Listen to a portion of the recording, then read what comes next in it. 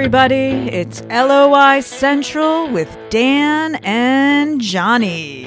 Yeah, you're welcome along. We're back remote. Johnny Ward with COVID, supposed to be at Cheltenham. Instead, I'm in my living room. Dan McDonnell is off for Cheltenham, as is traditional every year. And we have to reflect on an amazing 2 rounds of games in the first and Premier Divisions in the League of Ireland. And this week's show is brought to you by Future Ticketing. And we'll hear from you boys in green later on, John O'Neill, who's organising a fundraiser for the Ukraine crisis for the Red Cross in association with Future Ticketing as well.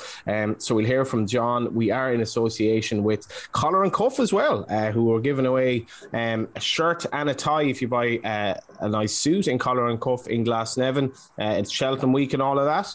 As well as that, we are with the Porterhouse Brew, and we did not have a winner of the mystery voice this week. So whoever wins it this week is going to win double the prize because it's going to roll over. So we have lots to discuss today. And on the show, we're going to hear from Stephen O'Donnell, Leon Poles, and Stephen O'Donnell presided over Dundalk's 5th draw of the season, unbeaten Dundalk's 5th draw of the season against Shamrock Rovers last night. And Shamrock Rovers custodian Leon Poles had a rare try in goal. And he kept a clean sheet, Dan. He did, Johnny, yeah. Could you call him a custodian? I mean, what's that? Do you know maybe sometimes you hear a word, and what's does custodian mean? Yeah, I don't know, actually. Yeah, it's one of these, goalkeeper. We were struck with interest a while ago. Yeah, but we definitely haven't used the word custodian before on the show. I'm going to look up the exact deck. This is the beauty of remote here. Custodian, a janitor, a person who cleans and maintains buildings, but also a goalkeeper in association football. I just would have thought, I assume to be more of a regular presence. He's more like a stand-in janitor, Leon Poles, to be clear. He wouldn't be like Jeff in Biker Grove, who was always there. It'd be like Jeff's backup. Watching the Peaky Blinders, Dan. Well, that's very different to Biker Grove, I would imagine. It is. That's two strong accents in different parts of England, I guess. Yeah, that's a shame now. Your COVID dose. I know it's Cheltenham week. You probably weren't meant to really be on the show this week. You're meant to be over in the other side of the water. So I express my sympathies on that. So it's like a typical sort of the fate of the League of Ireland fan. You sort of got COVID after everyone else has moved on from it. Isn't it? It's just not on trend. Although that's actually wrong, because the League of Ireland actually is now fashionable. The crowds are holding up incredibly well. I would have thought for the Monday games even last night. And we'll get on to our mailbag in a minute, because that's really going to be more the centrepiece of the show, because it's actually a good spread of comments from people that I think cover a variety of the stories. But personally, I was at because I know you weren't able to make games, just unfortunately with your diagnosis on Thursday. I was at, and sometimes you forget these Friday games because you have the Monday ones so fresh in the mind. But on Friday, I was at the Dublin Derby between Shamrock Rovers and Bohs with 7,500 people there in Tala. Really good occasion. Not necessarily a really good game. I would say it's sort of always threatened to become a good game and never really got there. Whereas last night, Dundalk and Shamrock Rovers, we're speaking on Tuesday morning now. I really enjoyed it. I thought it was a really enjoyable game. You get there, you see Alan Manis isn't playing, Stephen Bradley of the Dundalk persuasion isn't involved. A few other absentees as well too. So you've got Leon Poles thrown into it at the last minute, who makes some good saves after a shaky start, it must be said. And then you've got Nathan Shepherd, who's probably taken a bit of flack, or certainly come in for some questioning this season, making an extraordinary second half save from Aaron Green on top of he's a Gordon Banks. Some other good saves, in the match. So, but just in general, I just really liked the game. It was my first time seeing Dundalk, and I have to say they were better than I thought they were going to be. Just based on maybe some of the descriptions of their performances in recent weeks. And you keep hearing things are reasonably good behind the scenes there, in the sense of there's a feeling that group will improve, and that group will improve. I must admit now, you're kind of coming away last night thinking, O'Donnell's Dundalk they're going to be in time, and it may not be this season. You hear Stephen O'Donnell maybe suggest that, but you can already see they have a little bit of an identity developing. So they're going to be a good side in the coming years, I think, as well. As much as it's dangerous to sort of make judgments on one game, you can just see it. And in a way, it was a little bit like the O'Donnell at Pats, where he started with 2 up front against Rovers, which he did at times last season.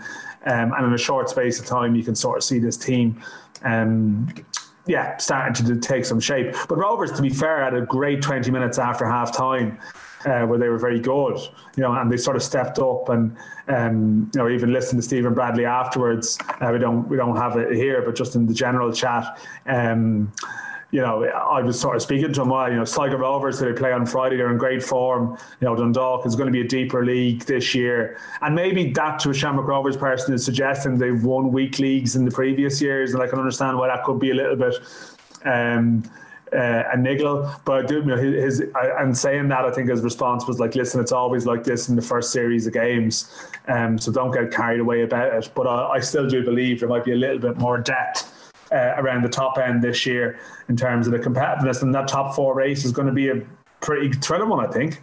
Well, Shamrock Rovers are 4th at the moment. Stephen O'Donnell must be cursing Jimmy Hill for the introduction of 3 points for win, because these wins aren't helping at all. The Dundalk have drawn 5 games already, which is quite bad. Jimmy Hill, I mean, he was good for the minimum wage though, wasn't he? Or he helped to abolish the... Did he definitely had a big issue, big thing about wage structures in English football, Jimmy Hill, didn't he? I'm trying to think. Yeah, he was a big Sky Blues man. He was a total innovator, in fairness. He came up with a load of ideas. Just on the pitch, Dan, you were saying you really enjoyed the game last night. The late night LOI debate Friday, we got to talking to Shane Keegan, who was sort of defending the AstroTurf. It's just something that's a bit relevant at the moment, because climate change is obviously going to cause chaos in many ways. And in the west of Ireland at the moment, there's been an awful lot of rain. So the pitches in Sligo, Finn Park, have been bad. Like, they've gotten a lot of criticism, and the pitches, obviously there's a serious issue in Limerick at the moment where they haven't even had a game, and as we speak, their game against Cork on Friday is actually up in the air in terms of the pitch. So where do you stand on this? Aaron McAniff had an interview in the Sunday Times on Sunday where he's like, I couldn't join Derry City because I can't play on that pitch, basically. Jordan McAniff. Where do you stand on it? Because it's I don't know, like, it's sometimes Astro games can actually be very good. Like, and if you have 2 technical teams, maybe like last night, it's fine. It's not for me though. Yeah, well, I mean, it's not for me either, really. I mean, I think I think Dundalk will lift their plastic pitch in the next couple of years. I think that'll happen. The Derry one is apparently a little bit better. Just listening to people, I don't know.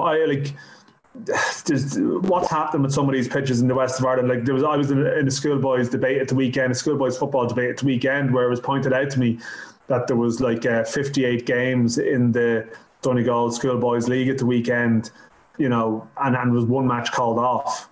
So I think as well, it does seem like this season there was a dry winter and then bad weather, and there seems to be issues. I mean, the showgrounds, I don't think there's ever been a talking point really in recent years in terms of the pitch, and it's been an issue this year. So there's clearly some weather abnormalities, but I think there has to be questions in some cases, I think, about maybe just pitch maintenance as well, or I should mention Tulcha as well, which hasn't been great. Where the pitches, exactly. And you have some pitches that are council maintained, different clubs with different situations. They obviously can't have full-time grounds people in some cases, and I know in these cases as well there are people who devote time to it who would be offended by us talking about their work as though it's substandard. Maybe they need support or whatever it might be.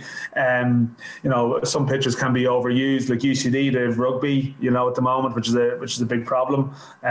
Sorry to offend you, I know you've been to a lot of Six Nations games this year, but look, I think there's various factors here, because obviously there'll be pitches in the same parts of the country that are perfect at this time, so clearly some things aren't being done right. But news this morning as well. Jimmy Hill, by the way, was the maximum wage. Jimmy Hill he abolished the maximum wage, of course, whereas in the League of Ireland at the moment, I know that there are discussions at the moment going on involving the PFAI and clubs maybe about introducing a minimum wage for our professionals, to maybe stop the situation where players come in as pros on 50, 75 quid a week, and then they can be retained on that same amount if a retention letter is done and no one else sort of wants them. And there's obviously there's a middle ground to be found between the two. You mentioned Michael the title Duffy race as well, and the battle for fourth.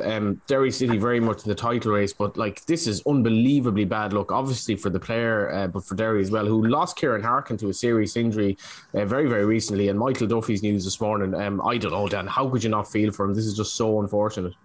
It's dreadful. I was up at the Shamrock Rovers game a couple of weeks ago. One of the first people I met coming into the ground was Michael Duffy. I had a great chat with him just about, just coming home and all of that. And to be honest, he was just so gutted to miss the start of the season with a muscle injury, and could tell his frustration. So when I initially saw he going off last night, I sort of assumed he'd tweak that problem.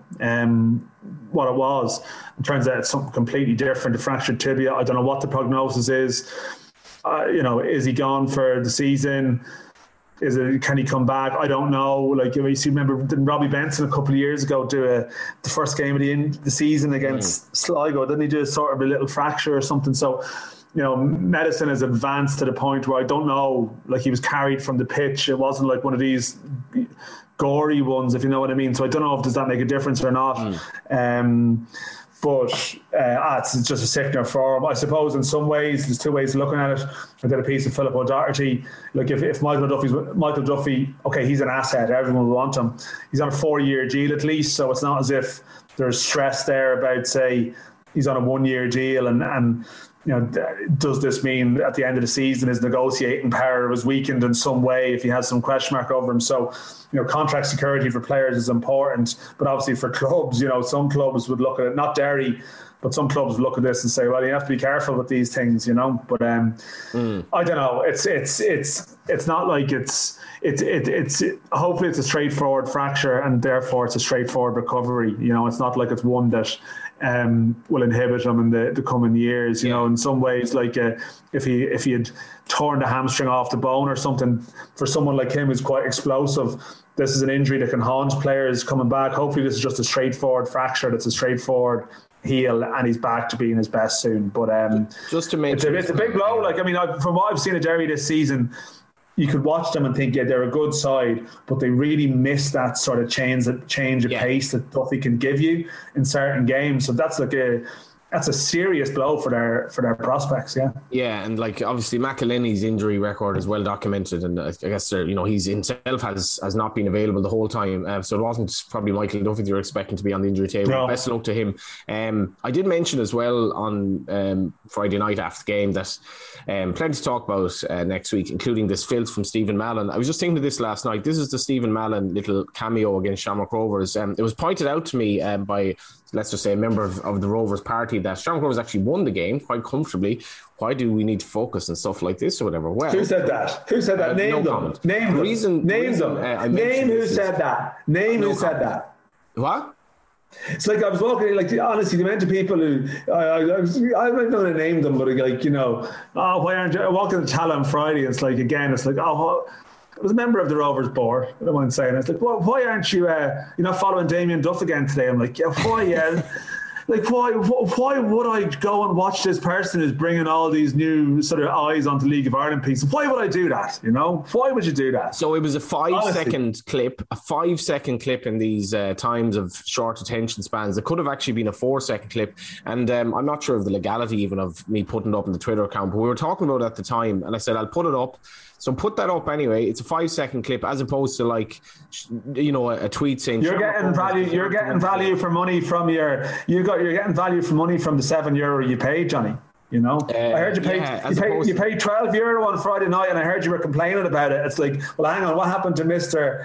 This is a great deal. About the €7 to €12. I was complaining about the fact that I spent €7 in one game. That was fine. Spent €5 in the Carlisle grounds and was literally, paying for a video of the halfway line for 90 minutes. It was an absolute disgrace. So I was giving out about that. Well, at least maybe the pass isn't great value for money at first division level. So I was on the couch last night. I was on the couch last night, unable to go to Galway, yet able to pay €5 to watch a perfect stream of Galway United against Treaty. I was absolutely delighted, and people are giving out about this. Anyway, the point about Mallon is So obviously the SSE Electricity League account put it up afterwards, the official footage, blah, blah, blah, blah. But I'm guessing, give or take, it's going to get 1.5 million views. What social media is doing for the League of Ireland at the moment is unbelievable. Like, that you can promote the product like that, a game that so controversially wasn't on TV, and within a few days, this has gone absolutely viral. A little cameo on the League of Ireland. Yes, Shamrock Rovers did win the game. Social media is part of the upturn in interest that has basically been maintained, because we had big crowds again last night despite being Monday fixtures.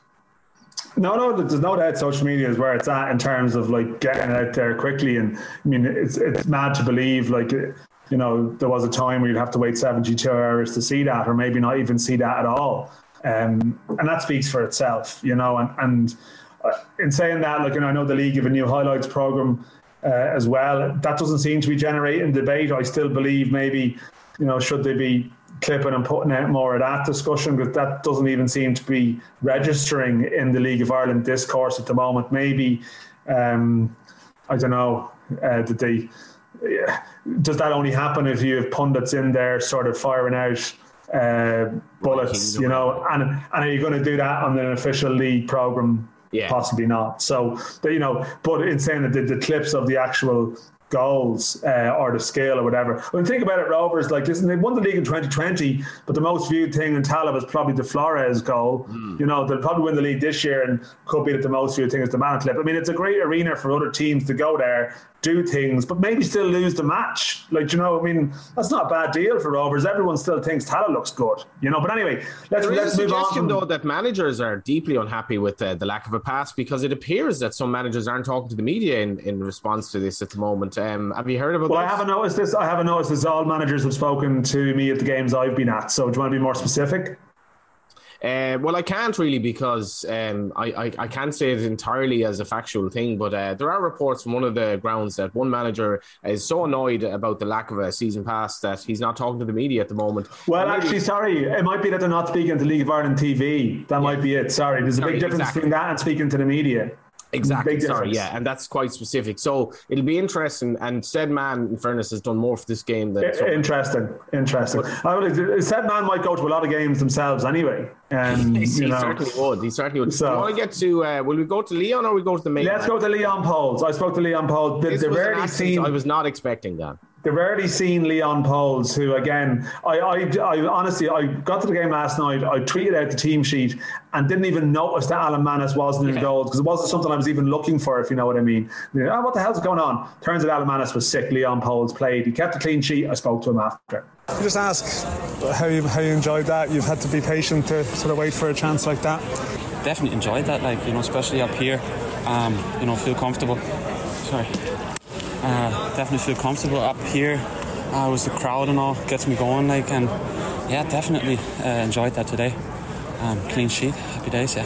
When did you know you were playing? To be fair, around 10 a.m. in the morning, just got a call that I'd possibly play, and you know, I'm ready for every game. Then just realizing that it's happening, it's just a lovely feeling. You know, just wanted to keep a clean sheet today, and that's what we've done. And now looking forward to Sligo and just keep moving. They put some pressure on in the early minutes, but did you feel like you sort of overcame that patch, if you know what I mean, as a team, and you sort of settled into the game? Because they were pumping a lot of balls into the box and putting a bit of pressure on everyone early on. Yeah, to be fair, it's just the crowd get them going, you know. Astro probably ground, you know, no excuses, but just took us a minute to get going, and I thought, you know, towards the end of the first half we played very well, confident, and just different, you know, up here on the pitch, and I think we got going very quick then, 15-20 minutes into the game. So yeah, just, you know, next time we're up here, start from the beginning. What's the life of a number 2 goalkeeper like, where you have to turn up training every day and you have to put your work in, yet there's every chance, you know, you're not going to play at the end of the week? It's a challenging brief. Well, look, you hear different opinions on that, being a second keeper. I'd say it's really difficult. It's just, you know, with Al in front of me, just very thankful I had him in front of me, because I learned so much from him when it comes to attitude, mental, you know, toughness, confidence, showing up every day, showing the lads, the gaffer, that, you know, you want to play, you never have to, you can never lose your hunger, and it's just, you know, that feeling today, getting that call, all the manifestations coming through now, and just enjoy that game. I'd reckon I'll be back maybe for next game, but just playing today was a great experience, and just keep working hard, and just part of being a second keeper. I know what it takes, and Yeah, like how do you motivate yourself? I mean, it does demand you to sort of be a really good professional to sort of keep your standards up. If it's like the strikers can rotate and maybe get on the pitch for 10 minutes if they're not picked. Yeah, it doesn't happen for you, obviously. Definitely, yeah. I mean, as I said, you just have to manifest it. Every time you go to training, just gotta think and tell yourself, you're playing the next game, and just play as you train as you play. And that's just the way to do it. It's been now 3 years, and I mean I played the end of the season, different games at Bohs, and it was a great experience as well. Yeah. But it's just just always having in the back of your mind anything can happen, and just never got to lose the hunger. I think that's the biggest part. Never lose your hunger. Because I was just thinking it's hard, like there's no League Cup, for example, this year, which is generally a game, competition where a number 2 goalkeeper knows he can play. It's probably, that's a slight frustration maybe, those opportunities that people in other leagues maybe get. You see the League Cup as sort of a great one to come in and play. Yeah, I mean, you're talking about the game now at Pats? No, sorry, I'm talking about the fact, like the EA Sports Cup. It's not here anymore, and that used to be a sort of a game where you can get some sharpness or something like that. Yeah, to be fair, it's just great to just have played that game today again. It's just getting comfortable. We train like a game, but you just can't imitate having fans around you and all that. So I think there's a President's Cup now. I'd reckon I'll play that one. Spoke to the gaffer and he said I'll be playing that game. Is that the Unite the Union Cup competition? Yeah, President Cup or United Union. Yeah. I'm not sure, but against Pats, buzzing for that one as well. So I was mentally switched on anyways, like from the beginning of the season, but especially now, just doing everything right, having no regrets, when it comes down to preparation, game preparation, being sharp on the pitch and all that. It was great today, and it is what it is, just got to stay hungry, keep yourself motivated, talk to your coaches and wait for your chance, Could be another year now or another week, so never lose the hunger, and that's how I feel about it. You must quite like it here, though. I mean, in Ireland, you can't remind me how you ended up coming here again. And you seem to have sort of, you've stuck it out. Yeah, I played. You want to just move on? To be fair, I came over from England. I was studying there, and we just had a trial game against Shamrock Rovers B team, and we've done well. Gaffer talked to my coach back then and just said, look, give him a chance, and that's how I ended up here, and honestly I love Ireland, especially fans in here, they love the sport, and it's just great, now getting my chances more and more often. Can't wait, to have it on. Where are you living in the house with all the players, or? I do. They have a gaff just about across the training pitch, and it's just living with them, having them around, it's always great, and you really get to love the place, and got to love the place. And, it's just it is what it is now. It is what it is. Where did you grow up in Germany? Sorry, what part of Germany are you from? I'm from Hamburg, up in the north. Okay. So same weather, to be fair. I think we're in the same. The plain, yeah. Basically it's second home now, and buzzing for the season now. The whole team's going now for the 3 league titles, and just happy to be part of that now. At least playing one game so far, and Yeah, and you were busy tonight. I mean, you got to make 2 big saves from Huben. There was 1 header in each half. You got to actually make a real impact in the match. Yeah, well, that's my job, and I'm just glad I saved them too. Look, clean sheet. That's what I care most about. If we don't score up front, to be fair, I think their keeper should have had man of the match. Played unbelievable. Very happy for him as well. As a keeper. But look, we got to use our chances, and that's what it is. We're happy to take the point now. I think last time we were up here, we lost. Yeah, you lost both your games here last season. Yeah. So happy to take the point. Clean sheet, and Move on with it. Right, listen, good to talk to you, Leon. Yeah, the German Poles, as he might be known, and he came in, Dan, was not expecting that accent at all. I didn't know. You know, like, I hadn't even interviewed him before, so you don't really know someone well enough. But I was listening back to it after, going, why did I not like make some quip about his accent? Came across as a really nice guy. Yeah, no, he did. Like, I don't know who he's been living with. That he, like, I didn't even Lee Grace is certainly in that house. I don't know which, like, you know, you pick up the accent of someone that's around you. Like, you end up like speaking, like, pick up a little bit their mannerisms. Like, Lee Grace has been there for a few years. Like, Greg Bulger was there for a while in that house, I think. Like, I'm trying to figure out where he's got some of the little Irish sort of sad thing, because I mentioned Peaky Blinders, like, it doesn't get more brummy than that. But like in the future, from like Ballincollig to Ballymead, you know, kids are going to sound the same. They're going to sound like they're basically YouTube kids. Accents will be gone, so we should cherish it while we last. While we have these Irish accents. So speaking of YouTube kids, you see, Rovers had that guy who I've never heard of, called Torgan, at the game on Friday. Now, he's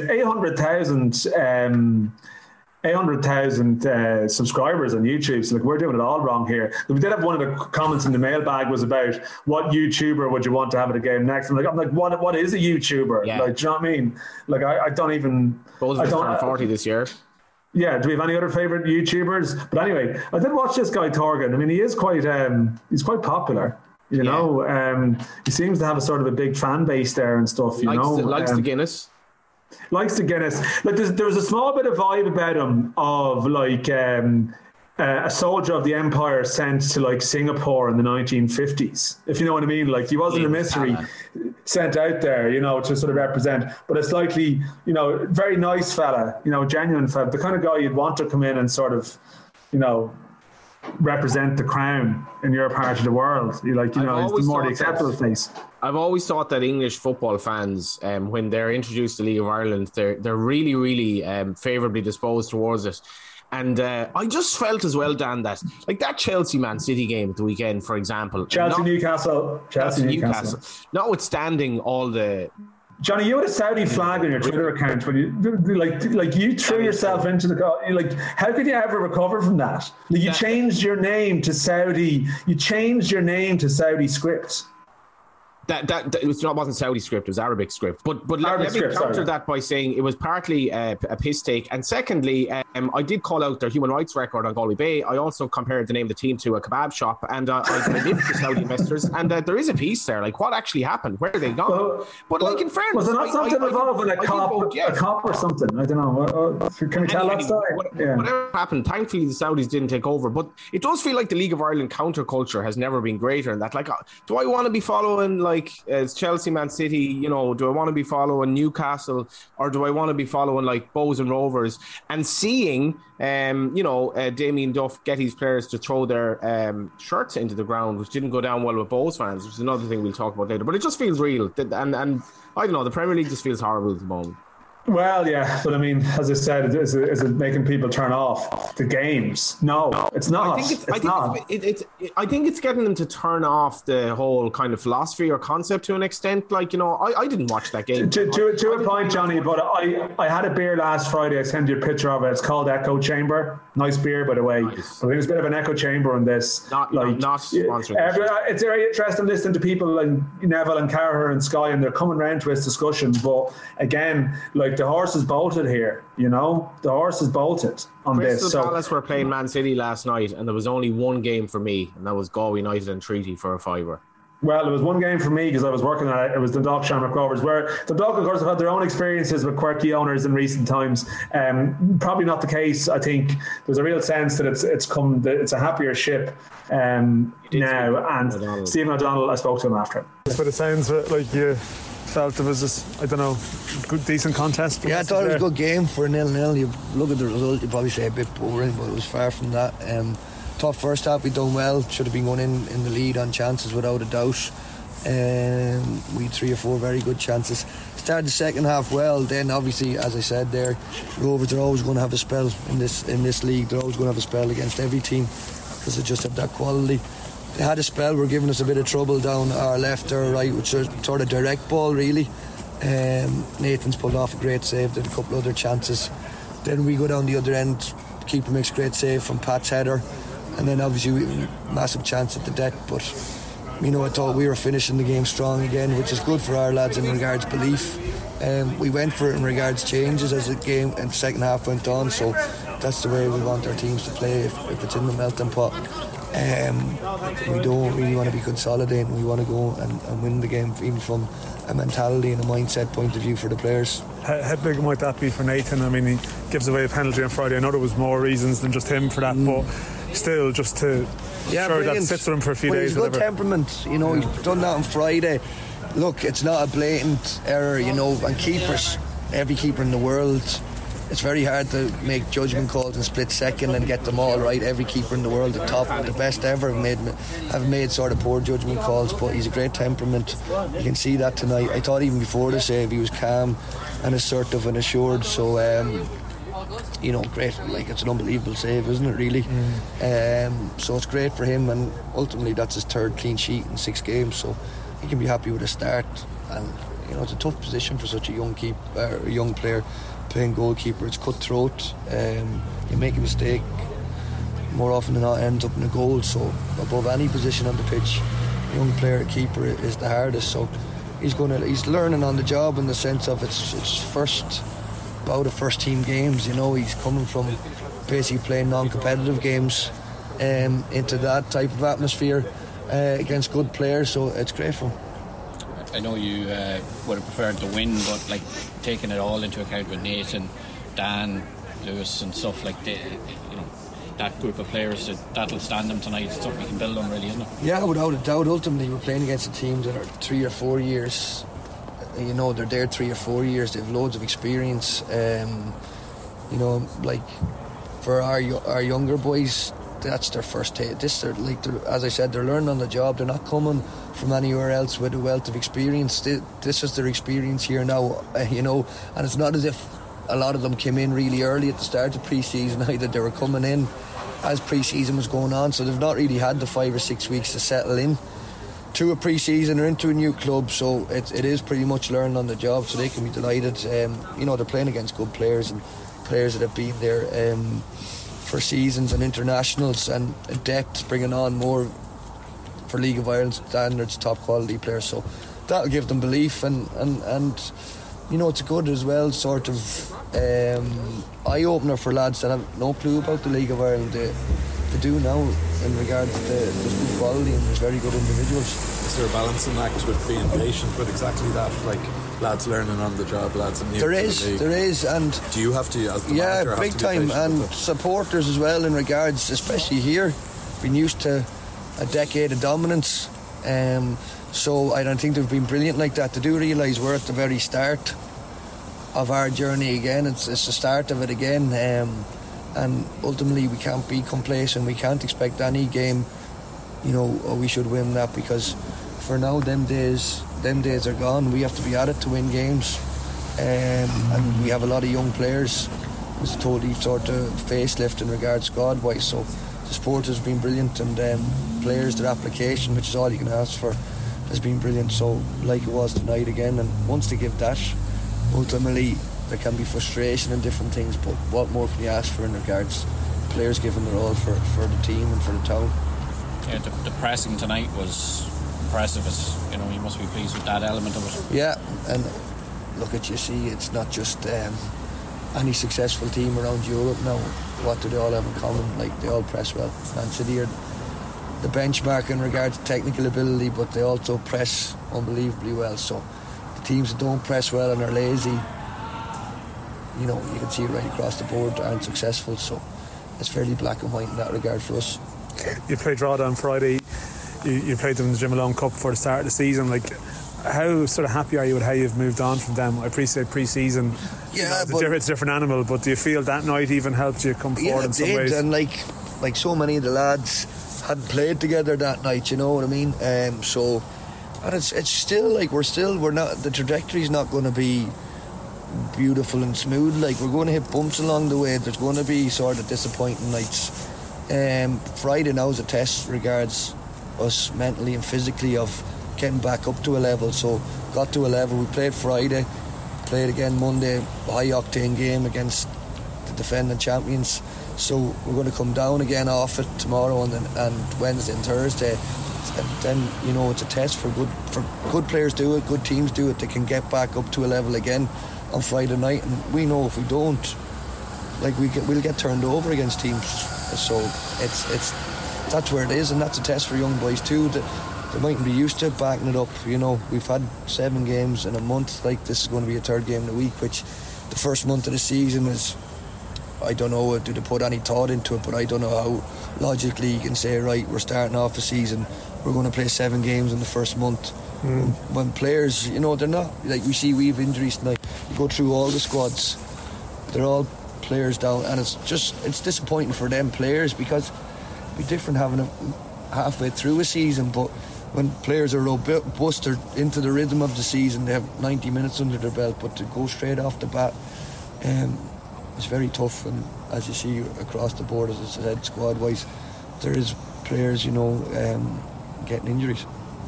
The international break coming up, so Friday's game is a bit more significance in that if you don't get like a positive as we result, said before last week, like it was let's go 3 games in a week, and then we get a little bit of a breather. So we're 2 out of the 3 games down, and as I said, we're going into that, and then we can, you know, keep the foot in the pedal on Friday, and then we can sort of release it a little bit, and they can get their little couple of days breather. Stevie gives me the impression that, and this has been consistent throughout this kind of short term at Dundalk, that he just speaks as if he knows, or he's very confident that this is a thing that will deliver in time. He's confident in the players. I thought that was quite an interesting interview, because the whole issue of players coming in from England and from Wales and Scotland and so on, they need it's kind of like a crash course into League of Ireland. They don't have very long to adjust, and we've seen some of particularly the goalkeepers this year, they've had a kind of a hit and miss time, but so far that Shepherd saved on. Yeah, well, I think, you know, the Shepherd did well. I mean, I think Macari, some of Macari's deliveries, there's something about Macari serving stuff on a plate here. I'll come back to that at a later date. But there was like Dan Williams and stuff, Joe Adams, and I felt like an outlet when he signed for Dundalk, because I felt like my mother or my father was like, I wonder if see anything to Lou Macari. Like, came into my age, you know, your mother's like, God, I wonder, are they related? Of course they are, as it turns out. Yeah, but anyway, there's not too many Macaris and stuff. Loading his deliveries last night. Yeah, but it's always the way. But the Macaris and Stoke clearly are just one family. But anyway, the boy can deliver. He can deliver. But the point I was going to make is that when O'Donnell left Pats, and there's all that rancour, and they'll come up again in a couple of weeks now when they're you know, they have the big game in Richmond.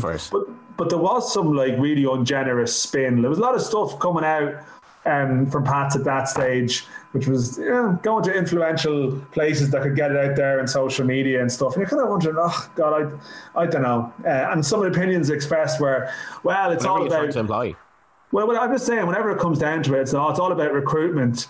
It's about the players you sign. You know, O'Donnell signed some duds in the first year, and didn't signed better last year, and that was the turnaround. And it's like, it's completely forgetting the fact that even though he was like this traitor who left, like a couple of days earlier in the cup final, you had Lee Desmond talking about culture. You had Ian Birmingham talking about culture, how it would be completely improved.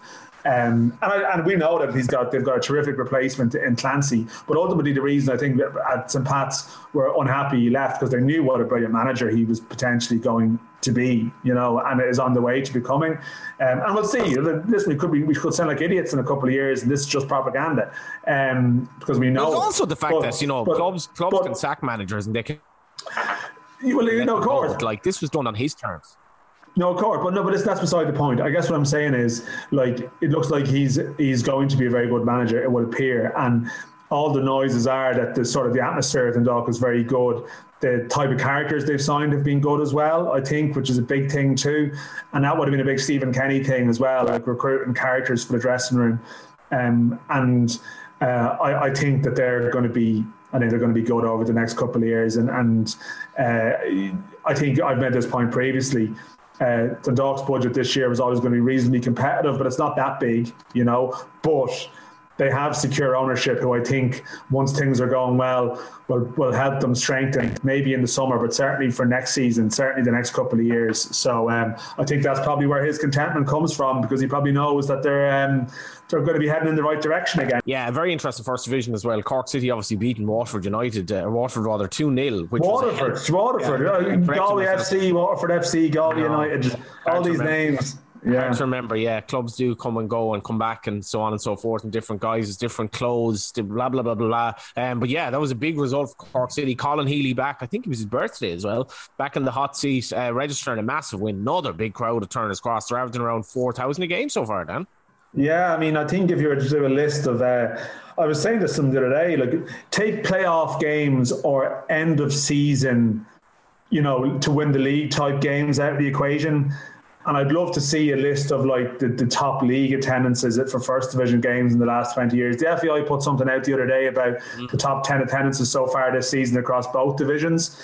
Now, I think even that would be out of date now, because I think Dundalk Shamrock Rovers last night was 3,500. That go into the top 10, and I presume one or two of the other games. But I say for like regular season, first round of fixtures, first division games, those Cork ones and some of those Galway ones would be well up there, So a lot of this as well is like a lot of this, as much as like I think we all have a love-hate relationship with social media. A lot of this is driven by social media, and the Galway United have a really large young student or younger following now, and I think it's great, and there's a real vibrancy at the grounds. Like, we have a kind of a responsibility, if you're involved in the club, to make the experience as good as possible.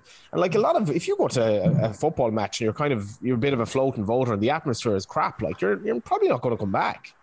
No, that is very true, and there's a lot of references last night to even I saw the Pats goals last night. Owen Doyle, home to you, and I was like, God, that stand behind the goal is almost full. I was like, what the hell is going on here? Like, Pats, I would have been quite critical, I think, in the 6 years of this show.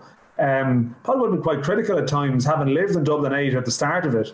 Would have been quite critical of Pats in terms of maybe their support and rallying sort of the area.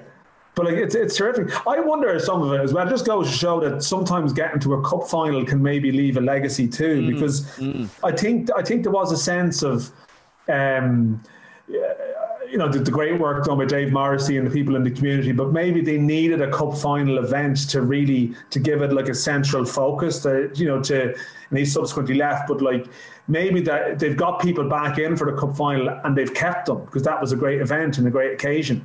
And that goes to show like why cup runs can be really meaningful to a club. And maybe there's one or two other clubs who could do with maybe something like that this year to stir their sort of latent support. But anyway, let's go to the mailbag. And of course, more than that, we have our new mailbag theme tune. Hey, what's the time? It's mailbag time. A big bag of electronic letters. I like that theme tune, man. I like it. I mean, where do we go with the mailbag? There was a lot of references to the Pats crowd. We've covered that. There was that YouTube thing from David Wilson. We've covered that. So apologies for that. There was a reference from a Rovers fan to the incessant misogynistic chanting from sections of the Dundalk support last night. I have to be honest, it's a weird one. I spoke to someone who was watching on the stream yesterday, and they said the atmosphere in Oriel seemed quite subdued, but it didn't feel that way on the ground. But the way that the noise travels around that main stand, you couldn't actually really hear the away support or much of the home support. So I don't know what that's about. Someone must have followed through. Jonathan Rogers, can you send well wishes and a speedy recovery to the poor UCD lad who was nutmegged 3 times by Chris Forrester on Monday night? Oh, thoughts and prayers. Because there's a bit of nutmeg buzz going on this season, and Forrester at the centre of it. Al Toy, regular contributor. I thought Charles were the better team for the first time this year against Bows. Another player that's gone under the radar is Shane Farrell. Now, there was a couple of references to this from Damien Duff, apparently post-match. The 11 Charles players threw their jerseys into the crowd. Now, I've had some ungenerous reviews of this from Bows people who said Charles set up very defensively, and then they conceded a goal against 10 men, and when they were 3 minutes of victory. Well, one of the Bows fans said at the end, Duff got all the Shells players, throw their jerseys into the crowd behind the goal, meaning you had 11 clowns in sports bras who had just blown a 1-0 lead against 10 men in the derby. Yeah, I mean, Damien Duff, he stirs emotions of people too. I mean, it does appear they did set up quite defensively again, which similar to that game against Derry that I saw, and they're clearly trying to start with the building blocks of get that structure down. And maybe it's not necessarily a great watch, but the people assume because Damien Duff was like a thrilling winger that his team were going to suddenly play with the same abandon, when actually he's this really sort of deep thinker of a coach, you know. Clearly they need, I don't know, I think maybe is he just trying to get a bit of a rallying cry thing going, like with that group, and build a little bit of spirit around it. I don't know. But anyway, Finaldo, Colin Healy's eye for a player, Aaron Bulger's tackling, Ali Gilchrist's assurance. I feel this might be a Cork fan. Rory Keating being a pest, and our academy boys becoming men. What a weekend and what a season we have ahead of us in Division 1, the true League of Ireland. But it's good. It's just great to have sort of people in Cork in good vibes again, in good spirits. You remember at the end of the Caulfield era, I think they played Finn Harps and there were like 1,500 people at the game or something. They're averaging 4,000 at the moment. And I think Colin Healy, I think the respect people have for him down there, you know, the fact that kind of he's been allowed to, you know, take that little bit of time off for personal reasons, which was obviously, and we wish him well on his route back, whatever. But I think people really like him down there, and there's something happening in Cork. There's definitely something. Yeah, happening. No, well, I think there's something happening everywhere because of the post-pandemic enthusiasm. And to go back to your previous point, I agree. It's about clubs capitalising and creating the right environment. Like, I'm sure there was enthusiasm at Bray at the start, but then they did badly and maybe it wasn't a good vibe, so people drop away. It's just good that in some of the places where they've had that vibe, the team has also delivered results too, which helps. You know, I mean, it does help. You can't sort of ignore that in every case. Mark Murphy, with the lack of airtime from the national broadcaster, when are we going to have Ward versus McBennett 2 in brackets and quotation marks, the clattering at Oliver Marketing?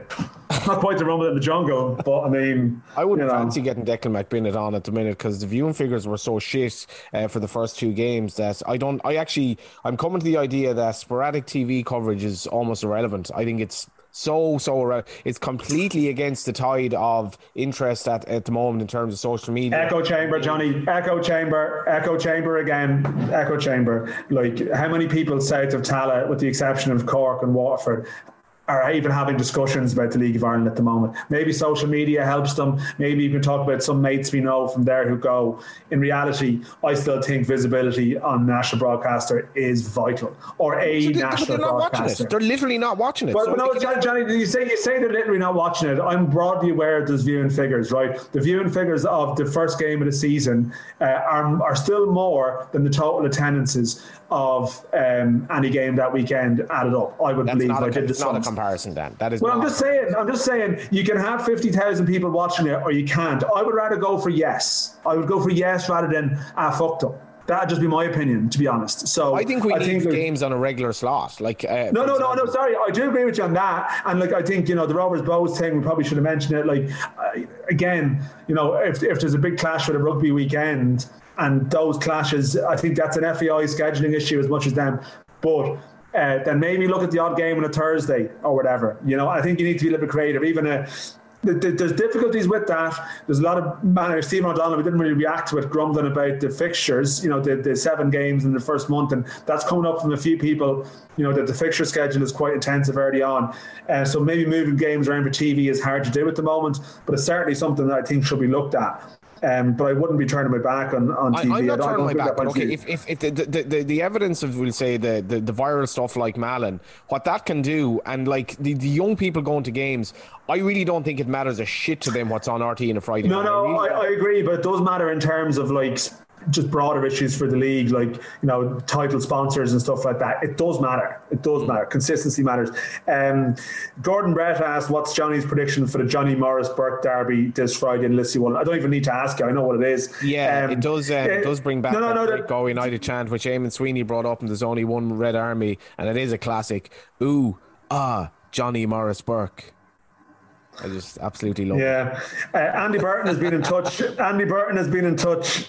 had Banks crossed off, Seaman crossed off, and then Nathan Shepherd. I mean, Andy Burton, really, like, Andy Burton and Nathan Shepherd, I'm sort of imagining that video for Eminem and Stan here now, except for the fact that actually in this case, Nathan Shepherd is represented by Andy Burton's group. But, just laying on a bit thick, Andy, maybe, I don't know. Jake Hyland is looking for Cheltenham naps. I mean, really, Jake Hyland still has Drogheda United in his bio. I mean, should even be doing that at the moment. You'd miss Jake from the league, to be fair, but we're not asking for your Cheltenham naps. Drogheda might be missing him at the moment. There might be, yeah. Patrick Tutty, who won our prize recently. There won't be more than 6 points between first and third this year. It'll be one title league this season. I'm not sure that would be the case at the end of it, to be honest. It is absolutely alarming that we haven't mentioned Sligo Rovers at all yet. So here we come.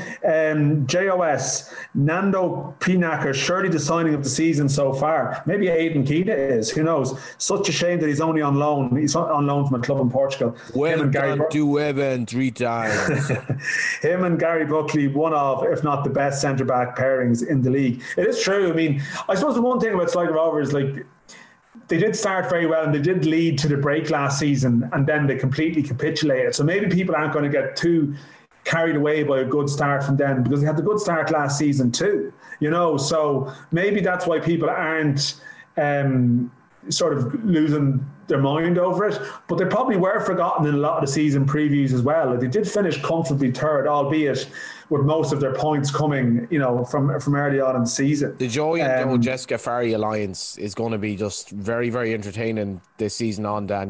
This is an alliance that is going to bring Sligo Rovers places.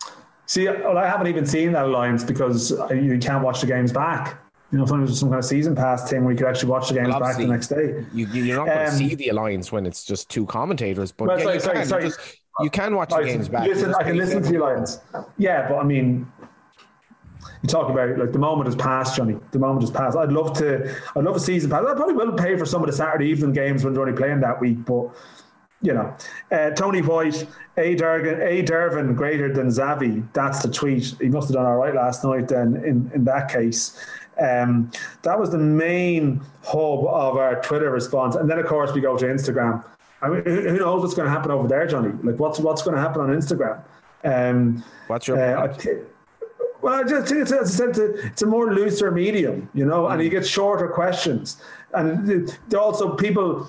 The thing about Twitter is you have to post your messages publicly, whereas our replies on Instagram aren't seen by people, so you can say anything. So we a lot of Cork City fans, Cork rising like a phoenix. We've covered that. Joseph Lennon. There was more people at Pats for UCD than there was at their last 3 meetings in Richmond. And that's amazing, really. If there was, this is an interesting one. F1GOF. From the GOF's family, and I don't know where they're from. Has there ever been a season where away wins are this rare? I need to look into that. I know there was obviously a big thing about post-COVID closed doors games. Has there been a real seldom or a small number of away wins? I know it was the case last night. All right, we need to look at that. I suppose Shamrock Rovers have lost their 2 games away from home. Maybe these home crowds are also having a big influence on home results. It's definitely something in that. Maybe come back to that. Definitely having an influence. Struggling for think of many away wins, like Derry won in Shells, Pats won in Harps the weekend, but maybe there's not a huge amount of them. Owen Keating, Shelburne celebrating a 1-1 draw like they won the Champions League. I mean, there's a bit of that going around the place. Do you remember Jurgen Klopp? I made this point to someone last night who was slagging me. But do you remember Jurgen Klopp early in his days at Liverpool got slaughtered for bringing the players to the cop after a nondescript game of some description? Maybe Duff was trying to get a bit of that energy going or something. I don't know what. Yeah. It's fantastic league. It's fantastic league, and in fairness to Duff, they've played some really, really tough games already, and they've been very competitive.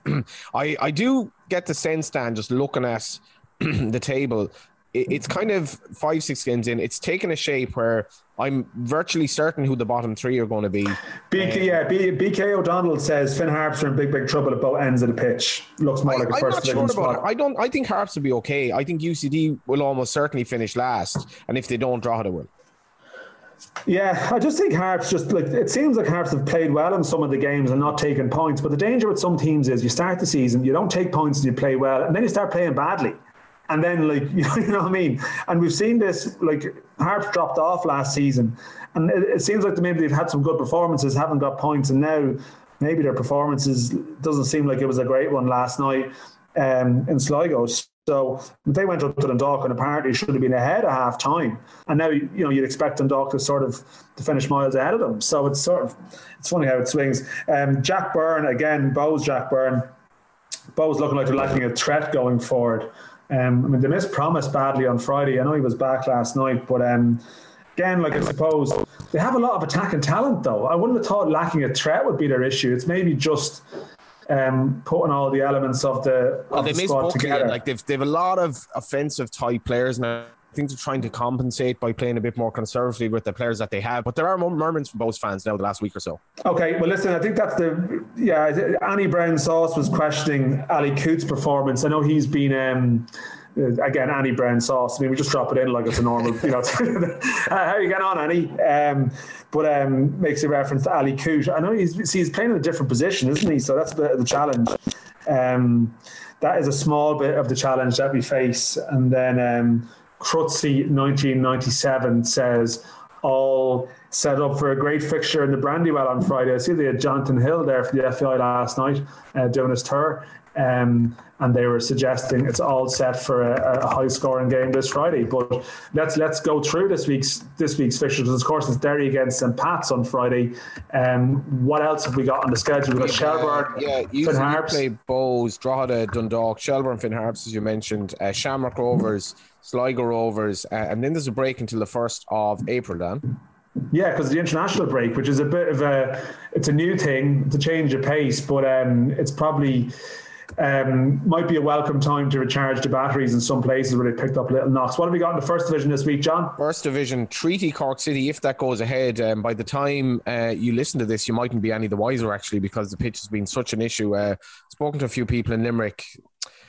A couple of complex arguments in terms of the pitch, but it's not in a good state and it's not good for Treaty at the moment. A pitch that'll be fine is obviously Lissy Woollen, the all-weather for Athlone Go United. Go United, desperate record in Athlone last season, and will obviously be hoping that they should win that. Cove Ramblers, who had an amazing win in Athlone last night, really, really dramatic stuff with 10 men, play Bray Wanderers, who are getting off the mark, obviously themselves, and Wexford, who contested a really entertaining game against Waterford at Friday night. They had last night off. They host Longford Town on Friday night, and that's where we're at, Dan.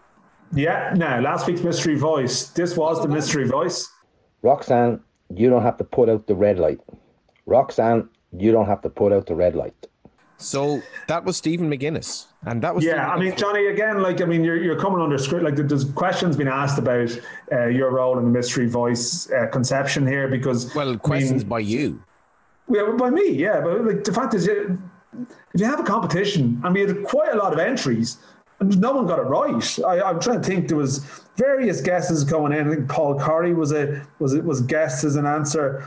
I'm trying to figure out. It's not supposed to be easy, Dan. Like life, it's not supposed to be easy. Like Paddy Barrett was a question. Liam Carney was a guess. A few others like that. I mean, I don't know, but it is supposed to be easy, Johnny, because we want loads of entrants. I mean, do you not follow this? We don't this isn't like I'm trying to set a puzzle for someone. We're not going to we actually want engagement. Do you understand how this works? We're not going to get the Porterhouse boys away with it, because this week's winner is going to win not only this week's prize, but last week's as well, which will be 8 brews. So we're also going to make it a bit easier just to appease you, Dan. So this is this week's mystery voice. My lovely horse running through the field. Where are you going with your fetlocks blowing in the wind?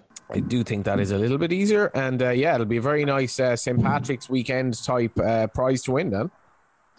Well, yeah, exactly. I mean, if you're into it, or you could give it as a guest to someone else. You don't always have to be a drinker to win these things. You can as a gift to someone else. Yeah. We're not encouraging people to binge here at all. Let's be clear. 2 4s, you can give them to a mate, share them together. After a match. I don't know. Do whatever you want to do. Before we finish up, we're going to hear now from John O'Neill from You Boys in Green, who's organising a fundraiser for the Red Cross for the Ukraine crisis. When was the last time you were in Whitehall, Dan? The last time I was in Whitehall, I saw... Rather than in London, obviously. I think when Stephen Kenny came into the Ireland job, or the under-21 job, I think there was a game in Whitehall where a home-base Ireland under-21 team played a game. I remember I walked in and I saw the aforementioned Andy Burton standing with his good mate John Gill inside the door, because they were both working for Dundalk at the time. I actually wasn't even sure Andy Burton was working for Dundalk at that stage. So yeah, that was I think Zach Albazzetti played in that, and quite a few players.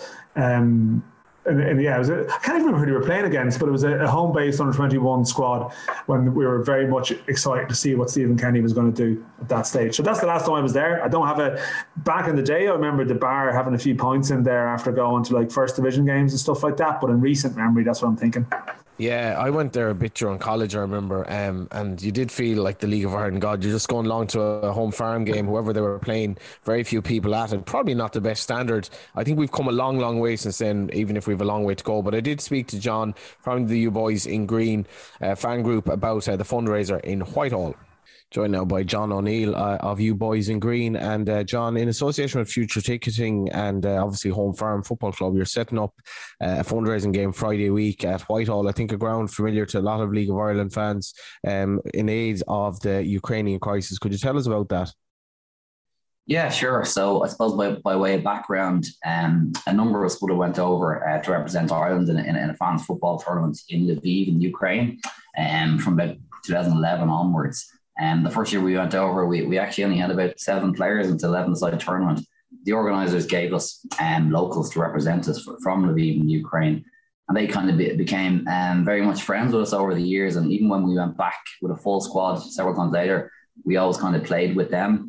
So we built up a lot of friends through that kind of football circle in Lviv in Ukraine, and to see what they're going through now is just devastating, really. We're just, I suppose, bunch of fans went over, a lot of League of Ireland fans between us, different from other countries, Bows fans, Shamrock Rovers, Pats, Cork, Drogheda. So we're kind of from all over the country, really, up north as well. But now to see what's going on, like, as I said to you earlier, to give an example, we had a message with them only about a week before the war began, to start playing a fans match against them. For the Ireland-Ukraine game, which was due to be in Lviv in June. Obviously won't be going ahead now. But to see what they're going through, and they're all in battle. They're messaging us, looking for armour, looking for defence. Their lives have just been turned upside down in a moment. And we built up so much friendly relationships with them over there, and they were so welcoming. So it's just it's devastating to see. So I guess, like everyone, we were feeling kind of powerless, helpless, and still are kind of bordering on guilt. So we're gonna, what can we do? So we arranged this fans match in Home Farm to play it. And in fairness, everyone has been great in terms of getting on board. We've got Home Farm have given us the ground free of charge. We 2,000 capacity on the night, and we're also selling virtual tickets for it. Future Ticketing, as you mentioned, have been brilliant as well. They're providing us with, they're waiving all fees, first of all. They're also providing things like free scanners on the night and helping us to get the message out there. And then we've a good Irish band, Catalpa, who are playing kind of free post-match entertainment after. They're a good sort of Irish ballad band. And we have a couple of Ukrainian singers as well, kind of sort of in between that. So I think the Ukrainian team that we're playing against, they're all based in Ireland and Dublin. And they're really happy to get involved, and they're glad to do something. Obviously, they're going through unthinkable turmoil with their family at home and things like that at the moment. But I think this is a great way to kind of rally around the Ukrainian community in Ireland.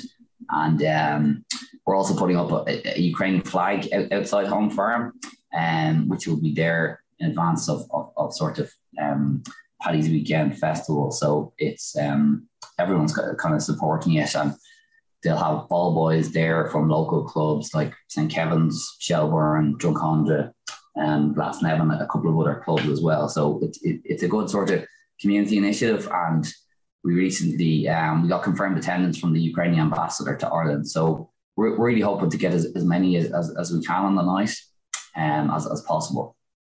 And I guess people who support it, where will the money go? This will be going to the Red Cross campaign, which is kind of the main one in Ireland. I think they will give the tickets out, they will distribute the money sort of as quick as possible. To get it over there. There were a lot of frontline workers there. It's quite high profile. They're on the late, and everything like that. So it's just, if people go to ybig.ie, it's you boys in green, it stands for .ie, and they'll see the tickets there straight away. You get a match ticket and to come down on the night. We're still working on a couple of ex-players. We haven't got them confirmed yet, but we're hopeful. The bars will be open on the night, so it's a good thing to kind of go to. We'll have the Irish and Ukrainian national anthems beforehand, music, and there's kind of corporate tickets available as well for any companies that would like to get involved. Any chance of getting Johnny McDonald to play? I think he's been on the record to say the bar serves the best Guinness in Dublin and Whitehall. Yeah, well, Johnny will be more than welcome, and any other ex-players or managers you have on the show. It's a great point to get us there, and a good band to listen to after. So, yeah, you'll be more than welcome. Thanks a million for your time, John.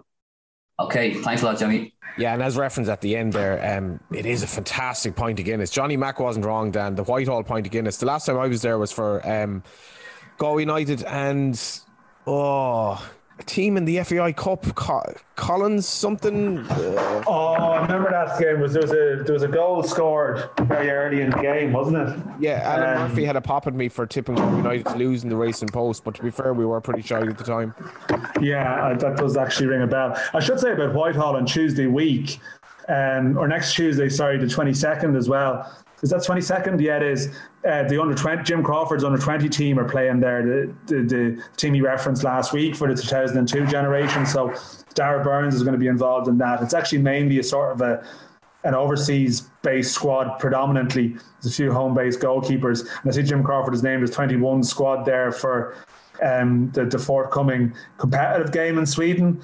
And I see the three goalkeepers are League of Ireland. It's Brian Maher, Luke McNicholas, who's on loan at Cliftonville, and Adam Musu at Pats. Scanning through the squad now, Andy Lyons is obviously in it, Dawson Devoy is in it, and Colin Whelan is in it in terms of current League of Ireland players. The likes of Ross Tierney and Evan Ferguson are in the squad too. It's pretty much actually, as Crawford alluded to last week, it's quite a settled group. I think Aaron Cashin, who we did mention in last week's show, from Derby, he's probably the one really sort of newer name in there that's been promoted, and Meepo was obviously back in as well too, or is stepping in. But anyway, gotta get the international break. I got to get the obligatory Alex Murphy reference in, Dan. He was unbelievable last night. Rave reviews from everyone there. And if he is to leave Galway United, please Galway United. Look at James Abankwah. Look at the money you can get for a really, really promising centre half, because right now this guy could go anywhere. He's amazing, and I really, really hope we enjoy him while it lasts. Yeah, you should. We should enjoy it, and we should. We'll look forward to returning to that topic many times in the future, which I'm sure will. But I think we'll wrap it up. We'll make it a shorter show this week compared to. Do you know? I'm just sitting on the couch and watching Cheltenham. Yeah. No fear you paid €7 to watch a replay of one of the games from last night, I'd say. No. And I won't be going. I'm not be going to the pub or anything. No plans to do that. Why would you do that? Of all the times to do that this week, 2 bank holidays. Nah, nightmare. Just watch Cheltenham Thursday, Friday. Watch a game Friday night. Maybe go to a game Friday night. See how it goes. And just chill out. Yeah, enjoy life. Yeah. What's your give us your it's Tuesday morning. Some people listening to this will want to. I mean, we have to keep Jake Howland happy. Give us your one banker for the week, just running later in the week. Come on. Banker for the week is Vauban in the Triumph Hurdle, but just my League of Ireland tipping at the moment. I was just thinking back. I tipped Promise to be top scorer, which may or may not have a chance. Whatever. That market is going to be mad, Dan. Like, because McGonigal, Keena, Owen Doyle, obviously, whoever Rovers are going to score the goals. It's just one of the fascinating aspects of what might happen this season. It's volatile, a bit like the length of our episodes. So let's close it up. Let's be done. We'll be back next week, but we'll have no games to look ahead to, so it'll be a slightly different show next week. What we'll talk about. Thanks to Future Ticketing, thanks to the Porterhouse Brew. We'll be giving away 2 brews this week, 8 brews obviously, and also thanks to Collar and Cuff.